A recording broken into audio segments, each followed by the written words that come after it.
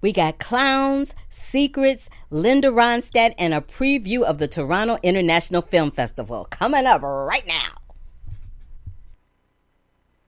You're tuned into Black Hollywood Live, the world's first digital broadcast network devoted entirely to urban entertainment and pop culture. Tune in right now.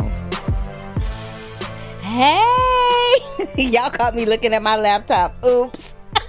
I was trying to make sure that volume was down because I am that girl that will have that volume up when we're online and you'll be hearing double audio going, oh, what the hell was that? But anyway, welcome back to the Curvy Critic. I'm your girl, Carla Renata, and this is episode 75 here at Black Hollywood Live. I have so much that I have to talk to you about today. But let me just tell you how my week went first and foremost. So I was telling the folks in the studio that I have been a critic featured on Rotten Tomatoes for almost, I want to say 9 months.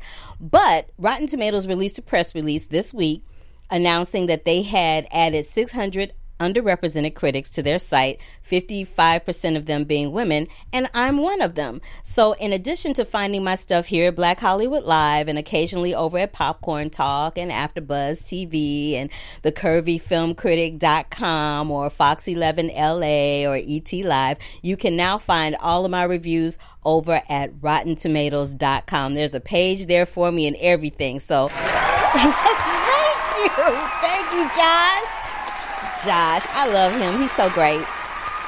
So I wanted to announce that and tell y'all about that. And then I also wanted to get a shout out and best wishes to Kevin Hart on my way into the studio today. Kevin Hart had a really horrible car accident. And as we speak, we're not quite sure what his condition is, but according to Anita Bennett, who reported for Deadline.com, he seems to have some very serious back injuries. We're not sure in this moment what the extent of those back injuries are, but we're hoping that he makes it out, okay, and that it's nothing that a little physical therapy and tender love and care can fix. So, our prayers and blessings to you, Kevin Hart.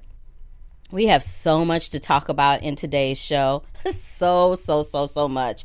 But before we get into it, like I said before, I also want to talk to you about D23. So D23 is like the Disney version of Comic-Con. It's everything Disney. I mean, anything Disney you could possibly think of is at that convention. And it's usually held down in Anaheim at the convention center down there, which is ginormously huge. And it's biannually. So it usually happens every 2 years. And that's been the case since 2009. But this particular year, usually it's, not too much to handle because Disney in the past would announce, their Disney titles that were coming out that usually involved just Star Wars and Disney content. But since the acquisition of Marvel, then it included all of the Marvel content. But now, even with the acquisition of Disney Plus, which is a new streaming service set to drop on November 12th, which includes Hulu, Disney, Disney Plus, National Geographic, and ESPN. Ooh, I get tired just talking about it. All of that content is under Disney Plus, and they dropped that news on us at D23 last weekend. What that means is at Disney Plus, so if you were able to find Disney titles on, say, like Netflix or Hulu or Amazon Prime or YouTube every once in a while, that's no longer going to be the case. All of the Disney content will now only be streaming and you'll only be able to stream it or get a hold of it at the Disney Plus site, which goes up on November 12th. That means all of the Disney shows. That means all of the Disney movies. That means all of the Disney classics. That means the entire library for Star Wars, Marvel, all of the Hulu content. I mean, it's a lot. It's a lot. And it also includes some brand new shows. So in addition to the libraries and the Disney content that I already mentioned, they're going to have some brand new content streaming on that service as well, like The Eternals with Brian Tyree Henry. And I think I said here either last week or week before last that Brian Tyree Henry had to bow out of The Quiet Place 2 because he had a scheduling conflict. Well, now we know what the scheduling conflict is. He is going to be doing The Eternals, which is a Marvel joint on Disney Plus that is going to air. So there's that. There's also The Mandalorian. which is going to be on there. Raya and the Last Dragon, Monsters at Large, which stars one of my co-stars from Superstore, Ben Feldman. He's going to be in that. They did a preview of Frozen 2 along with some music. Kristen Bell and Josh Gad and Idina Menzel and the little guy who plays, Kristoff, the guy who plays Kristoff, all of them got together and they sang a little song, gave us a little preview from Frozen 2, which was actually quite lovely. And baby, when I tell you the stars were out in full force. Angelina Jolie was there talking about Maleficent. Who else was there? Oh, they trotted out Billy D. Williams and said that he's going to be in the last and final chapter of the Star Wars saga called The Rise of Skywalker. I love that they bringing the OGs back. Billy D. Williams was out there in his red jacket looking like the last of the OGs, but I was there for all of it. And I love the fact that Billy D. Williams, when he did that film back in the day, I'm pretty sure he didn't think like 30 some odd years later he would be on stage at a convention center at a Disney Comic-Con D23 talking about doing the last Star Wars 9 movies later. I think it was amazingly awesome. What else? Oh, Jamie Foxx is going to be in a new movie with Tina Fey called Soul. That was my personal favorite, actually, that they debuted because it's the first. It's under the Pixar umbrella through Disney. So they have all the Pixar content on Disney Plus too. So that means Inside Out, all that stuff will be on Disney Plus as well. But Soul is an animated feature that delves into jazz music from the point of view of a high school jazz musician and his desire to pursue that. And then some things happen to him that I can't tell you about. But when you see it, you'll know exactly. When you see the preview of it, you'll see what I mean. It's probably on YouTube somewhere. But I wanted to just give you a brief recap of that. If you want to read the full, because when I tell you, it was at least more than 100 titles that they dropped over the course of the weekend between last Friday and Sunday. If you want to see all of the full content that dropped, I wrote an article for that for Shadow and Act. So you can go to shadowandact.com and see the article that I wrote for them, and it encompasses everything I just told you and then some. Whew, that wore me out. Let me see who's over in the chat room so I can go say hello. Hi, Marlon Wallace. How you doing, baby? Love to see you there. Glad you're there joining me. And some other people that over. Let me see who else is up and through here. Okay. So, yeah, there's some other people in there. I can't see it right now. Let me pull up. There we go. Live chat. Yay. All right, cool. So thank you for joining me as usual. I love you, and we'll keep it moving because time is of the essence. All right. So in addition to the D23 recap and giving Kevin Hart some love, let me get into this movie that I saw produced by IFC Films starring Keira Knightley called Official Secrets. Now, Official Secrets is directed by Gavin Hood. I kind of love him. He's one of my favorite directors. And Keira Knightley is one of my favorites too. But this was nice to see her in a film that was not a period piece. Because whenever I interview her, I call her the queen of the period pieces because she kind of is. But this time she brought us right up into the present day. And she portrays a British intelligence specialist who inadvertently receives a memo from the NSA with a shocking directive that the U.S. is enlisting Britain to help collect compromising information on the UN Security Council members to blackmail them into voting in favor of invasion of Iraq. So what all of that means in layman's terms is, remember back in the day when George W. Bush was president and there was all that talk about weapons of mass destruction? Well, as we know now, there were no weapons of mass destruction. Britain knew there were no weapons of mass destruction. The U.S. knew there were no weapons of mass destruction, but they wanted to go to war with Iraq so that they could suss out Saddam Hussein. That's what it was really about. In real time, this woman named Catherine Gunn, who is being portrayed by Keira Knightley in this film Official Secrets, she gets this memo where she inadvertently gets that information and finds that out. Now, it's her job to solely sit and transcribe all of this secret information, but she's one of these people who is very patriotic to her country, and she feels like, why should people be blackmailing us into going into war, a fake war, unnecessarily, where lives are going to be lost? And lives were lost. There were over 1 million lives lost during the Iraqi war. They did catch Saddam Hussein, but that was way, way, way later, way after we had found out there were no weapons of mass destruction and all of that. The film is fascinating for the simple fact that it shows, it glows a spotlight on not only our government, but the British government, and how governments, no matter what country it is, when there's something that they don't want to get out, or when there's something that they want to have happen, they will shut stuff down quick, fast, and in a hurry. At one point, they even tried to deport Catherine Gunn's husband, who was Muslim, as a means to shut her up. Didn't shut her up. She kept on running her mouth, and eventually they were about to throw her into jail for treason when the government decided that that was not going to be a good move for them, and they dropped all charges against her, and she walked away with not a scratch or blemish on her name or her reputation. I think the worst thing that happened to her is that she lost her job. But she lost her job doing what she believed in, speaking out for what she believed in, and doing what she thought was right. It is in theaters right now, you guys. It is an excellent film. Excellent. It's riveting. The writing is riveting. The direction is riveting. And Keira Knightley, perfection as always. So that film is called Official Secrets. When I was growing up, there was a vocalist named Linda Ronstadt. There are some of you that may be listening to this. There are some of you that may be streaming this that don't have a clue as to who Linda Ronstadt is. But let me tell you something.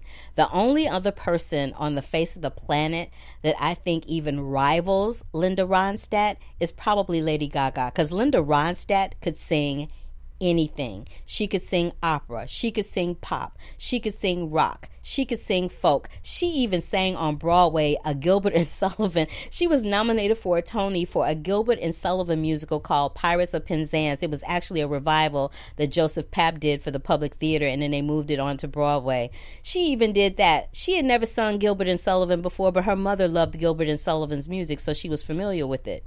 She is of Mexican descent, which a lot of people did not know until she came out with an album some years later called Songs for My Father.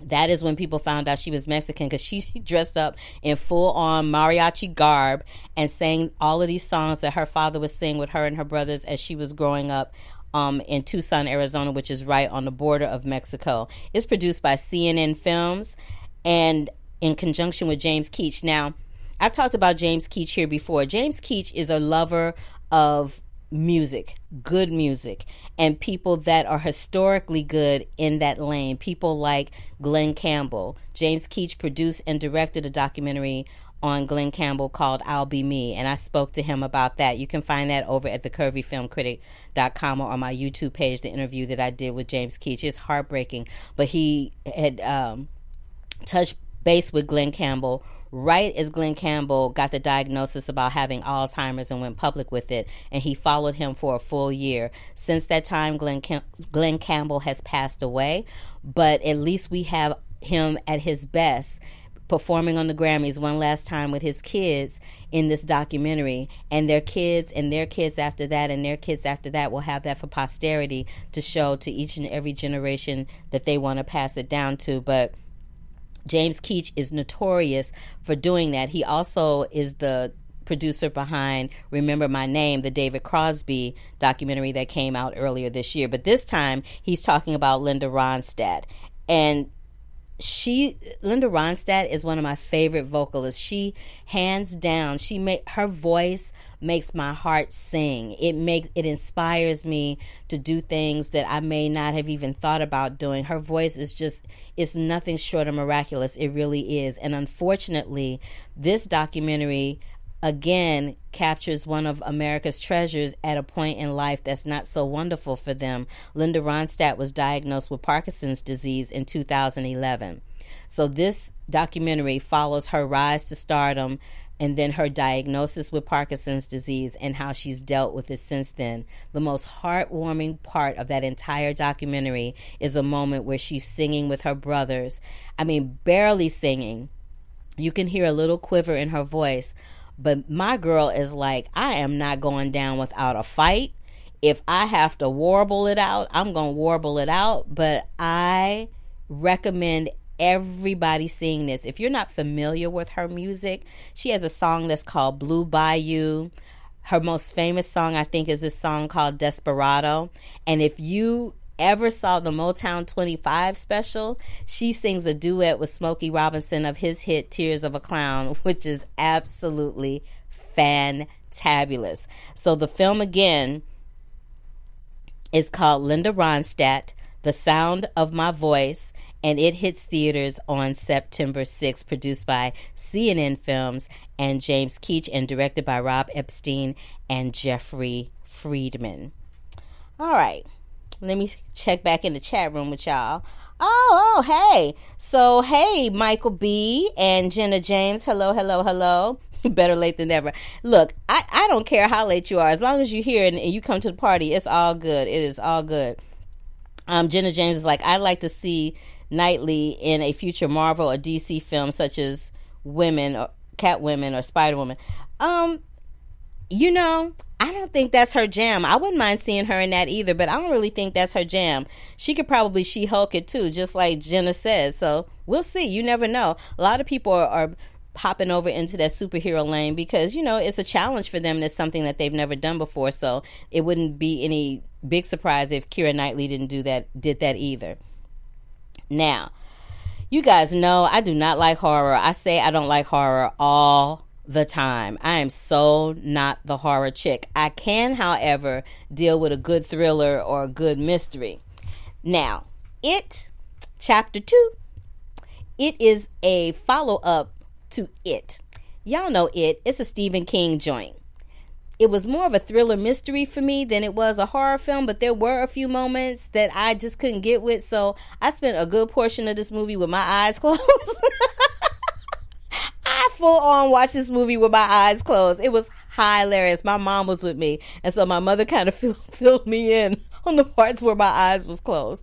But basically, they go back to the sleepy town of Derry, where the evil clown Pennywise returns 27 years later to torment the grown-up members of the Losers Club, that are led by Jessica Chastain and Bill Hader.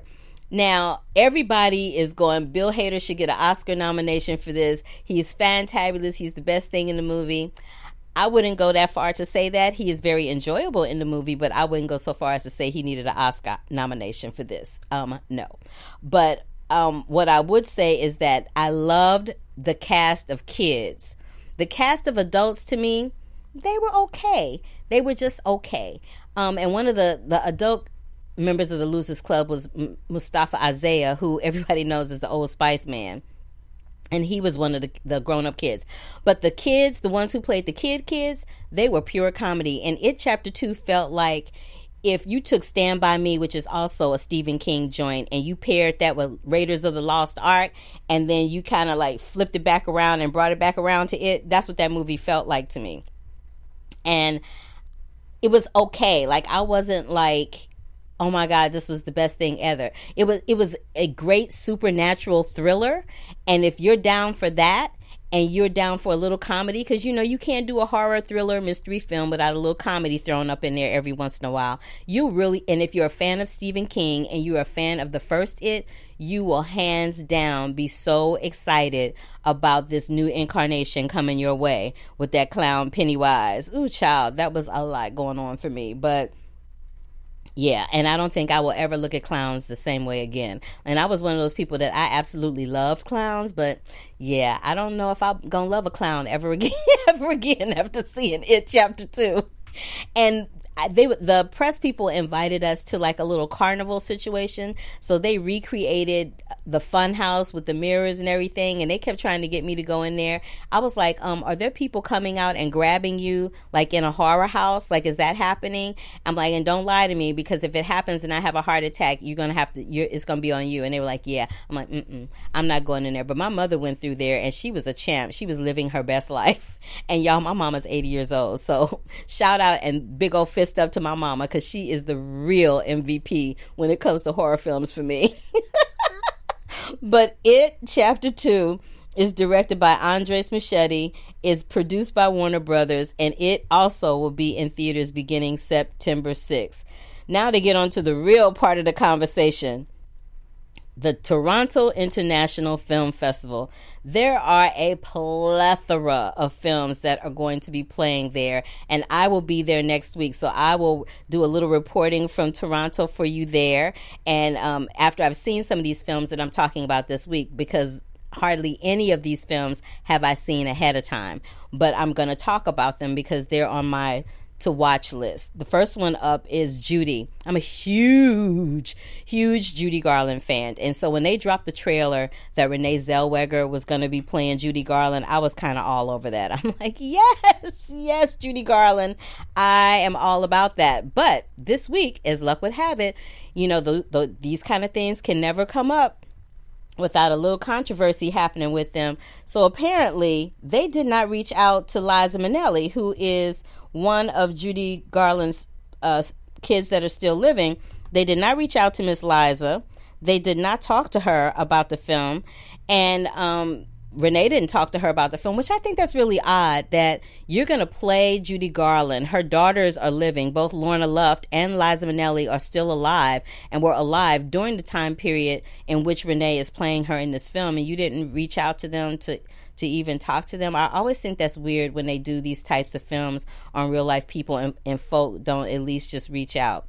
That's just me. That's just my opinion. But Liza Minnelli said on Facebook, after somebody had reported wrongly that she had been contacted, Liza said, "I have never met nor spoken to Renee Zellweger. I don't know how these stories get started, but I do not approve nor sanction the upcoming film about Judy Garland in any way. Any reports to that are contrary and 100% fiction." Now, you know, the last time we had a true life story come up in award season and there was some controversy, it was Green Book. So it's going to be real interesting to see how this one plays out. Real interesting.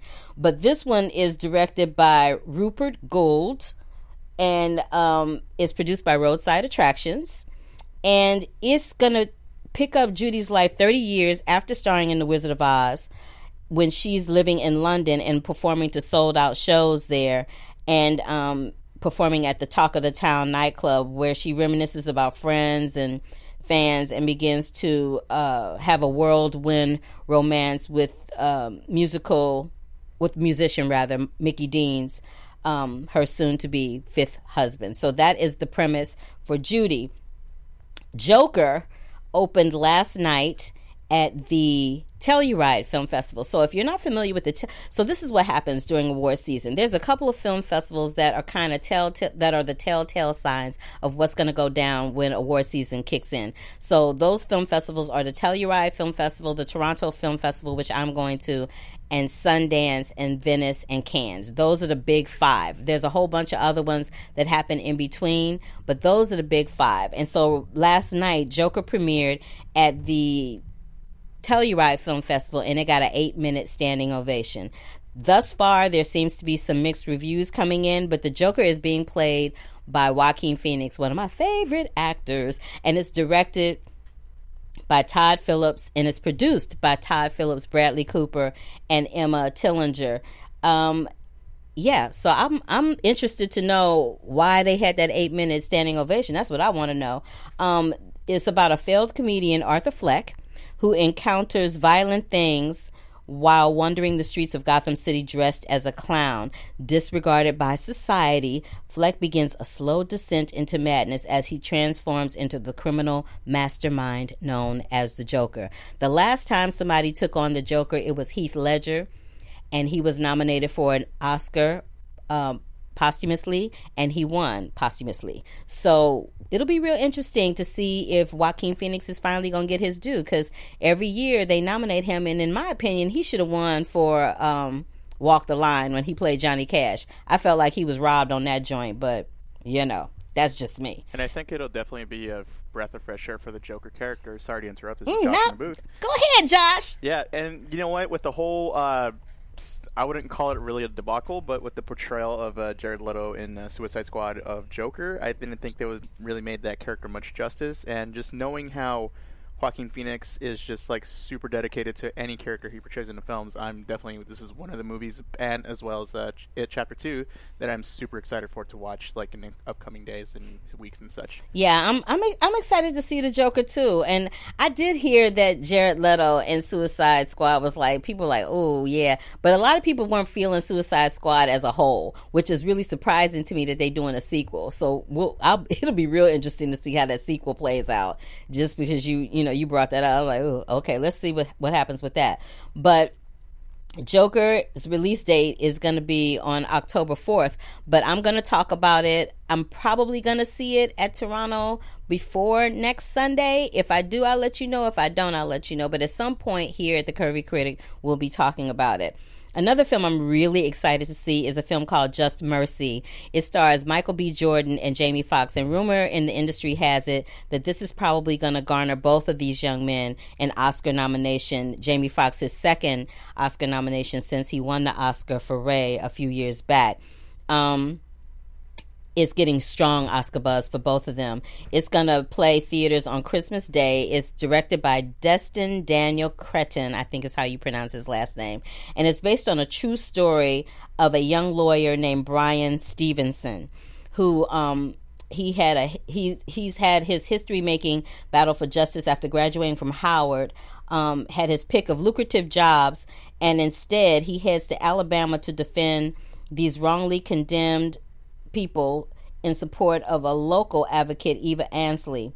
And it was one of his cases in 1987 where this guy named Walter McMillan got sentenced to die for the notorious murder of an 18-year-old girl.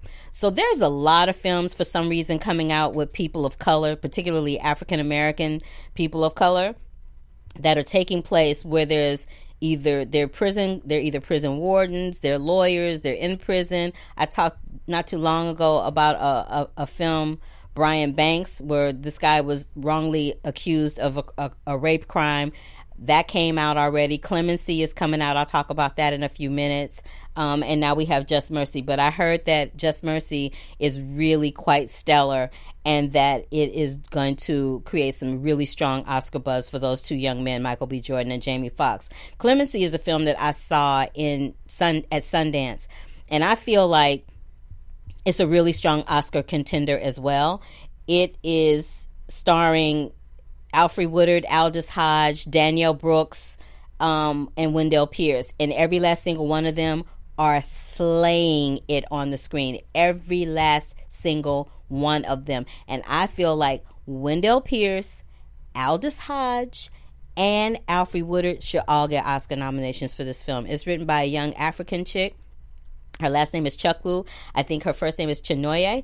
I hope that I pronounced it right. Chinoye Chukwu. She is the director. She wrote it. These people are starring in it. I'm telling you, when I saw this movie, my head was spinning and I just couldn't say enough about it. It's called Clemency. Clemency, y'all. And it will hit theaters on December 27th. A lot of these films are dropping around Christmas and into the fall between Halloween and Christmas. But I'll talk about them because I'll definitely see Clemency again, and I can talk about it again once I've seen it again. Eddie Murphy hasn't been on the scene in a really strong movie since he did Dreamgirls, in which he was nominated for an Oscar for that. But he is playing Dolomite this time in a film called Dolomite Is My Name. And speaking of Eddie Murphy is just brokered a deal with Netflix for $70 million, which I thought was absolutely fascinating, considering the fact that not too long ago, Dave Chappelle had brokered a deal with Netflix for $60 million, and Chris Rock had one for $40 million, but they're going to give Eddie Murphy $70 million. I can't wait to see what kind of comedy special is worth $70 million. I love me some Eddie Murphy, but I want to see what kind of comedy special is going to garner $70 million. I'm just saying. But having said that, Eddie Murphy also was announced to be coming back to Saturday Night Live to host for the first time in 35 years since he left the show in 1984. I cannot wait for that. That's going to be pure comedy. I loved him on Saturday Night Live. Loved him. But he is going to be at the Toronto International Film Festival playing Dolomite. Now, if you don't know who Dolomite is, before there was a Red Fox, before there was a Richard Pryor, before there was a Eddie Murphy, a Chris Rock, a Dave Chappelle, any of these comedians that you love and like, before any of them hit the scene, there was Dolomite. And Dolomite's real name was Rudy Ray Moore. And his career, he had like a very quick meteoric rise, and then it shot down just as quick as it came up. And so he spent a good portion of his career trying to like pull it back up. And so he came up with this alter ego named Dolomite. I hear Eddie Murphy is slaying it in this movie, so I can't wait to see him in that. And another film that I can't wait to see is Harriet. I've talked about Harriet here before. Harriet is produced by Focus Features. And if you didn't know, or if I haven't mentioned it in a while, I am part of a cast where there's 5 film critics, including myself, that do a show for Focus Features called You Know That Scene. And basically what we do is they pick a bunch of Universal Pictures Focus Feature titles, they throw it around a theme, and we talk about it. So we have a new episode coming up centering around badass women, and that would include Harriet, based on Harriet Tubman, and one on Downton Abbey. And I'll keep you apprised of when those drop. They'll usually drop on YouTube and Facebook Live, I believe. But Harriet is a feature film built around the slave abolitionist Harriet Tubman, who's mostly known for the Underground Railroad. She was known as Moses. She's being played by Cynthia Erivo. There are wonderful performances in this film by Omar Dorsey, Leslie Odom Jr. You guys know him from Hamilton. Janelle Monáe, you know her as the Dirty Computer. I mean, the performances go on and on and on and on. It's produced by Cassie Lemons, and it's one of the most talked about films at the festival. I'm going to be really interested to see how people embrace that, because a lot of people of color are like, oh, I don't want to see another slavery film. I'm suffering from slavery fatigue. But I think that Harriet Tubman's story is important because she's part of American history. And I've said on this show many times, you will repeat history. You will repeat it if you don't keep making people aware of what happened in the first place. If you don't keep talking about it and bringing to light what was wrong about when stuff happened the first time, then it is definitely doomed to repeat itself. So that is Harriet. Okay, what y'all talking about in this chat room? Dolomite is my name. Dressing like a pimp is my game. Ooh, Marlon Wallace, you got pure jokes. Bring back buckwheat. I love buckwheat. Oh, Tay. You liked Jenna liked Dave Chappelle's. Why y'all keep talking about buckwheat? People are talking about Janelle Monáe teaching Harriet how to shoot a gun. Yeah, that scene where Janelle Monáe teaches Harriet Tubman how to shoot a gun, it's a really good scene. Now that film I have seen, and I got opinions about it, but I'm gonna keep them to myself until the film drops. Okay, and last but not least, one of the films I'm excited about seeing is A Beautiful Day in the Neighborhood, starring Tom Hanks, and is directed by Marielle Heller, which you guys will remember I talked about her last Oscar season when she directed Can You Ever Forgive Me, which was starring Melissa McCarthy, and they both, I don't think Marielle was nominated for an Oscar. I can't remember, but I know for sure Melissa McCarthy was. I wanted Marielle to get nominated for an Oscar because I thought her screenplay for that, along with Jeff Whitty, was thebomb.com. So if they snoozed and losed on that one, that's their problem. But they're not going to snooze on this one, I promise you that. This particular story that Tom Hanks is doing, Tom Hanks is playing Mr. Rogers, and it's based on a true story between his real-life friendship with a journalist named Tom Junod. And Tom Junod is still living. So it'll be real interesting to see how this plays, because last year we had the documentary, Won't You Be My Neighbor? And people felt some kind of way about that. They were all emotional and crying. I felt like Morales from A Chorus Line. I probably was the only person that saw that documentary that was not sentimental or crying about it. I may cry during this particular film because Tom Hanks just kind of evokes that emotion out of me in a feature, but we will see. We will definitely see. All right, now let me just give you a little tidbit of news that I ran across over the course of the week. USC Annenberg does a report, an inclusion report. Every year they do an inclusion report, and it usually centers around African Americans and their role in the business or lack thereof. This week, they dropped... y'all said the screenplay for Can You Ever Forgive Me got nominated, but Heller didn't write it. Jeff Whitty wrote it. Oh, that's right. It was Nicole Hoffinger and Jeff Whitty wrote it. You're absolutely right, Marlon Wallace. Forgive me for putting that misinformation out there. I hate when people do that. So yes, but Jeff Whitty did write it. That I know for sure. All right, back to the Annenberg Report.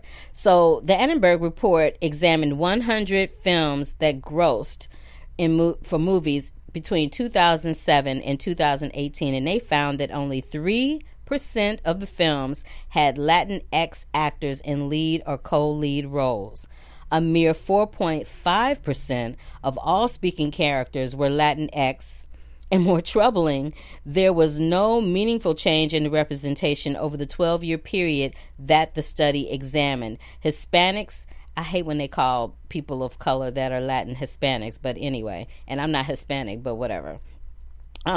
Comprised 20% of the movie-going public. I've said this before, that black people, Latin people, and Asian people make up the majority of the people that go see movies. Why are we not represented on the screen? Why are we not represented in film criticism? I just don't get it. But okay, that's just me. They said that and 18% of the U.S. and Latinos make up more than 18% of the United States population. So they make up 20% of the movie-going public and 18% of the United States population. Moreover, 77% of U.S. states and territories have Latinx populations greater than the percentage seen in Hollywood films. That is a shame and disgrace, and it should not be happening in this day and age. But thank goodness the USC Annenberg Inclusion Report always brings people to task and calls them out, so that maybe at least an attempt will be made to rectify the situation, as it did with African Americans and with women. Because after they came out with a report last year, we started to see a rise in the types of shows featuring people of color, particularly African American people. We saw that number rise on television. We saw it rise in film. We're seeing more female directors. So hopefully with the Latin community, this report will help that faction of people in the industry as well. Something very interesting also came up that I found of note. So a little while ago, we talked here about Nate Parker. He had a film at Sundance called The Birth of a Nation. It debuted to thunderous applause, and there was all this brouhaha about it. And I think 20th Century Fox bought it like the next day for like a record amount of money, like $20 million or something crazy like that. And then it was re-released some information that when Nate Parker was in college, he was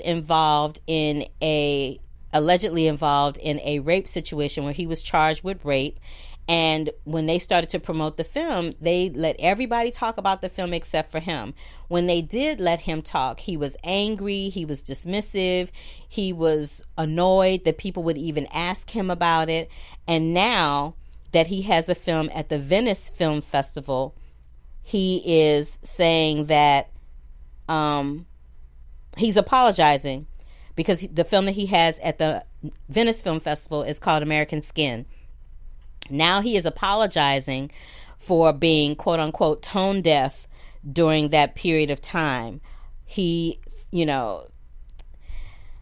I have many thoughts about that particular situation and about how that went down. I feel like not only was he tone deaf, but he was very insensitive to the girl, because the young lady in question killed herself later on down the line. And it wasn't his fault that she killed herself, but the situation that led to that, he was involved in it partly, and it just wasn't a good look for him. And the best thing that he could have done in that situation, in my opinion, was, maybe start a rape crisis center at the college where they went to school, where all that went down, or apologize at the time. But at the time, he was like, I'm not apologizing. I didn't do anything wrong, yada, yada, yada. So now he's apologizing that he was tone deaf. And now he has this new film called American Skin. And Spike Lee is down there backing him up. Spike Lee is down there going, yo, you made a mistake in the past. You copped up to the mistake. This is a new day. This is a new age. This is a new time. This is a new film. Let's deal with the present. So American Skin, Parker is also starring in this as well as writing it.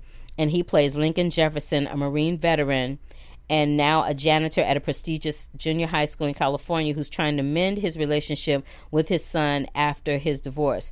One day during a routine police check, The boy is killed, but the officer guilty of shooting him is declared innocent without having to face trial. So there's another one of these stories coming out. It'll be interesting to see what happens with this film. I like Nate Parker. I was a fan of his acting. I thought he was a really gifted screenwriter and a gifted director, and it was a shame that all of this stuff from his past kind of came up. I almost felt like it was purposefully done to kind of throw him under the bus instead of letting him enjoy the ride he was on with The Birth of a Nation. But, you know, hopefully people will forget about it. Not forget about it, but people will say, okay, that was then. Let's try to, you know, be in the present and deal with this now. That boy has paid in spades for what he has said and what he has done. And people in this day and age are notorious for holding folks to task for stuff that they've done 20, 30, 40 years ago. But in some instances, it's not fair. And I'm not saying that we shouldn't hold him to task for what he did. I think we have held him to task for what he has done and for what he has said. And we are now dealing with American skin. We are no longer talking about The Birth of a Nation. So it's time to move on to the next project and let that sit in the past where it is and let it lay there and fester and do what it's going to do. And let's move on. And that's what I have to say about that. Lawrence of Arabia. If you have never seen that, that is an Oscar-winning film that won an Oscar for the director. It is going to be a Fathom event in theaters today and on September 4th. So if you want to go see that in its entirety, and when I say its entirety, I mean the whole 4 hours and 5 minutes of it. It's a long one. So make sure that you either eat before you go or make sure you get a little popcorn as a snack to eat while you're there, because it's going to have to tide you over at some point. Because that's a long movie. But again, it's a Fathom event. You can go to fathomevents.com. It stars Peter O'Toole. It is Lawrence of Arabia and is being re-released in theaters in conjunction with Sony Pictures. Eva Longoria, yay, my girl, I love her. She has been tied to the Cheetos movie. I know I'm not talking about the Cheetah Girls. So I know when I first saw this, I was like, oh, Eva Longoria is directing the Cheetah movie? No. So she's been tapped to direct this movie about the person who created the Cheetos. Hold on, let me find my note down here because I went to another page by mistake. Let me hurry up. Here we go. All right, here we go.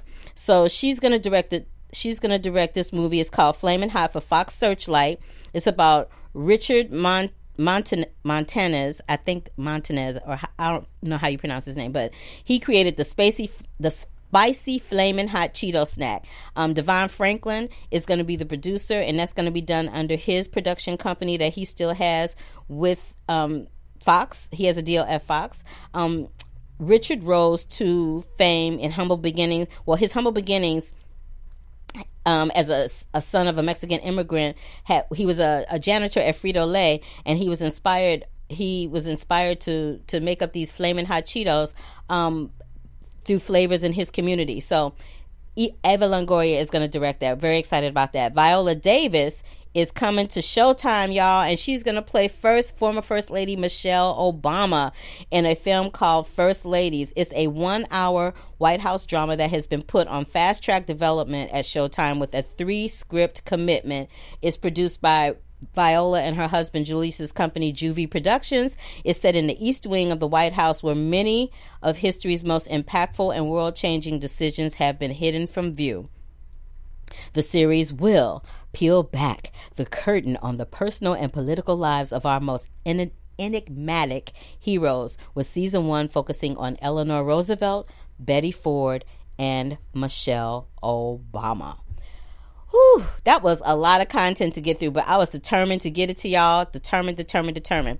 So I will report live from the Toronto International Film Festival on September 8th. Thank you for joining me for this 75th episode of the Curvy Critic here at Black Hollywood Live. Let me roll them back over to the chat room, see what y'all talking about over there. Y'all said you didn't want to see it, then you want to see it now. Ooh, y'all are funny. So Cheetos following McDonald's, Disney, and Walmart with biopic film, I guess. Yeah, that's pretty much it. That's pretty much it, Michael B. So Michael B, Jenna James, Marlon Wallace, thank you so much for joining me in the chat room as you always do. Join me back here, same bat time, same bat channel, a little after 5 o'clock Pacific time for the Curvy Critic episode 76, where I will give you the full skinny on the Toronto International Film Festival at that time. Until then, love, peace, and hair grease. I love y'all, and I'll see you then. Bye and deuces. On behalf of our BHL staff, we would like to thank you for tuning in to Black Hollywood Live, the world's first digital broadcast network devoted entirely to urban entertainment and pop culture. Check out our Black Hollywood Live YouTube page for even more great programming and amazing content, and be sure to subscribe and like our channel when you do. I'm your BHL host, Nakia Monet, and you can find me on all social media at Kiki Boom Boom or at Black Hollywood Live. Black Hollywood Live, Hollywood redefined.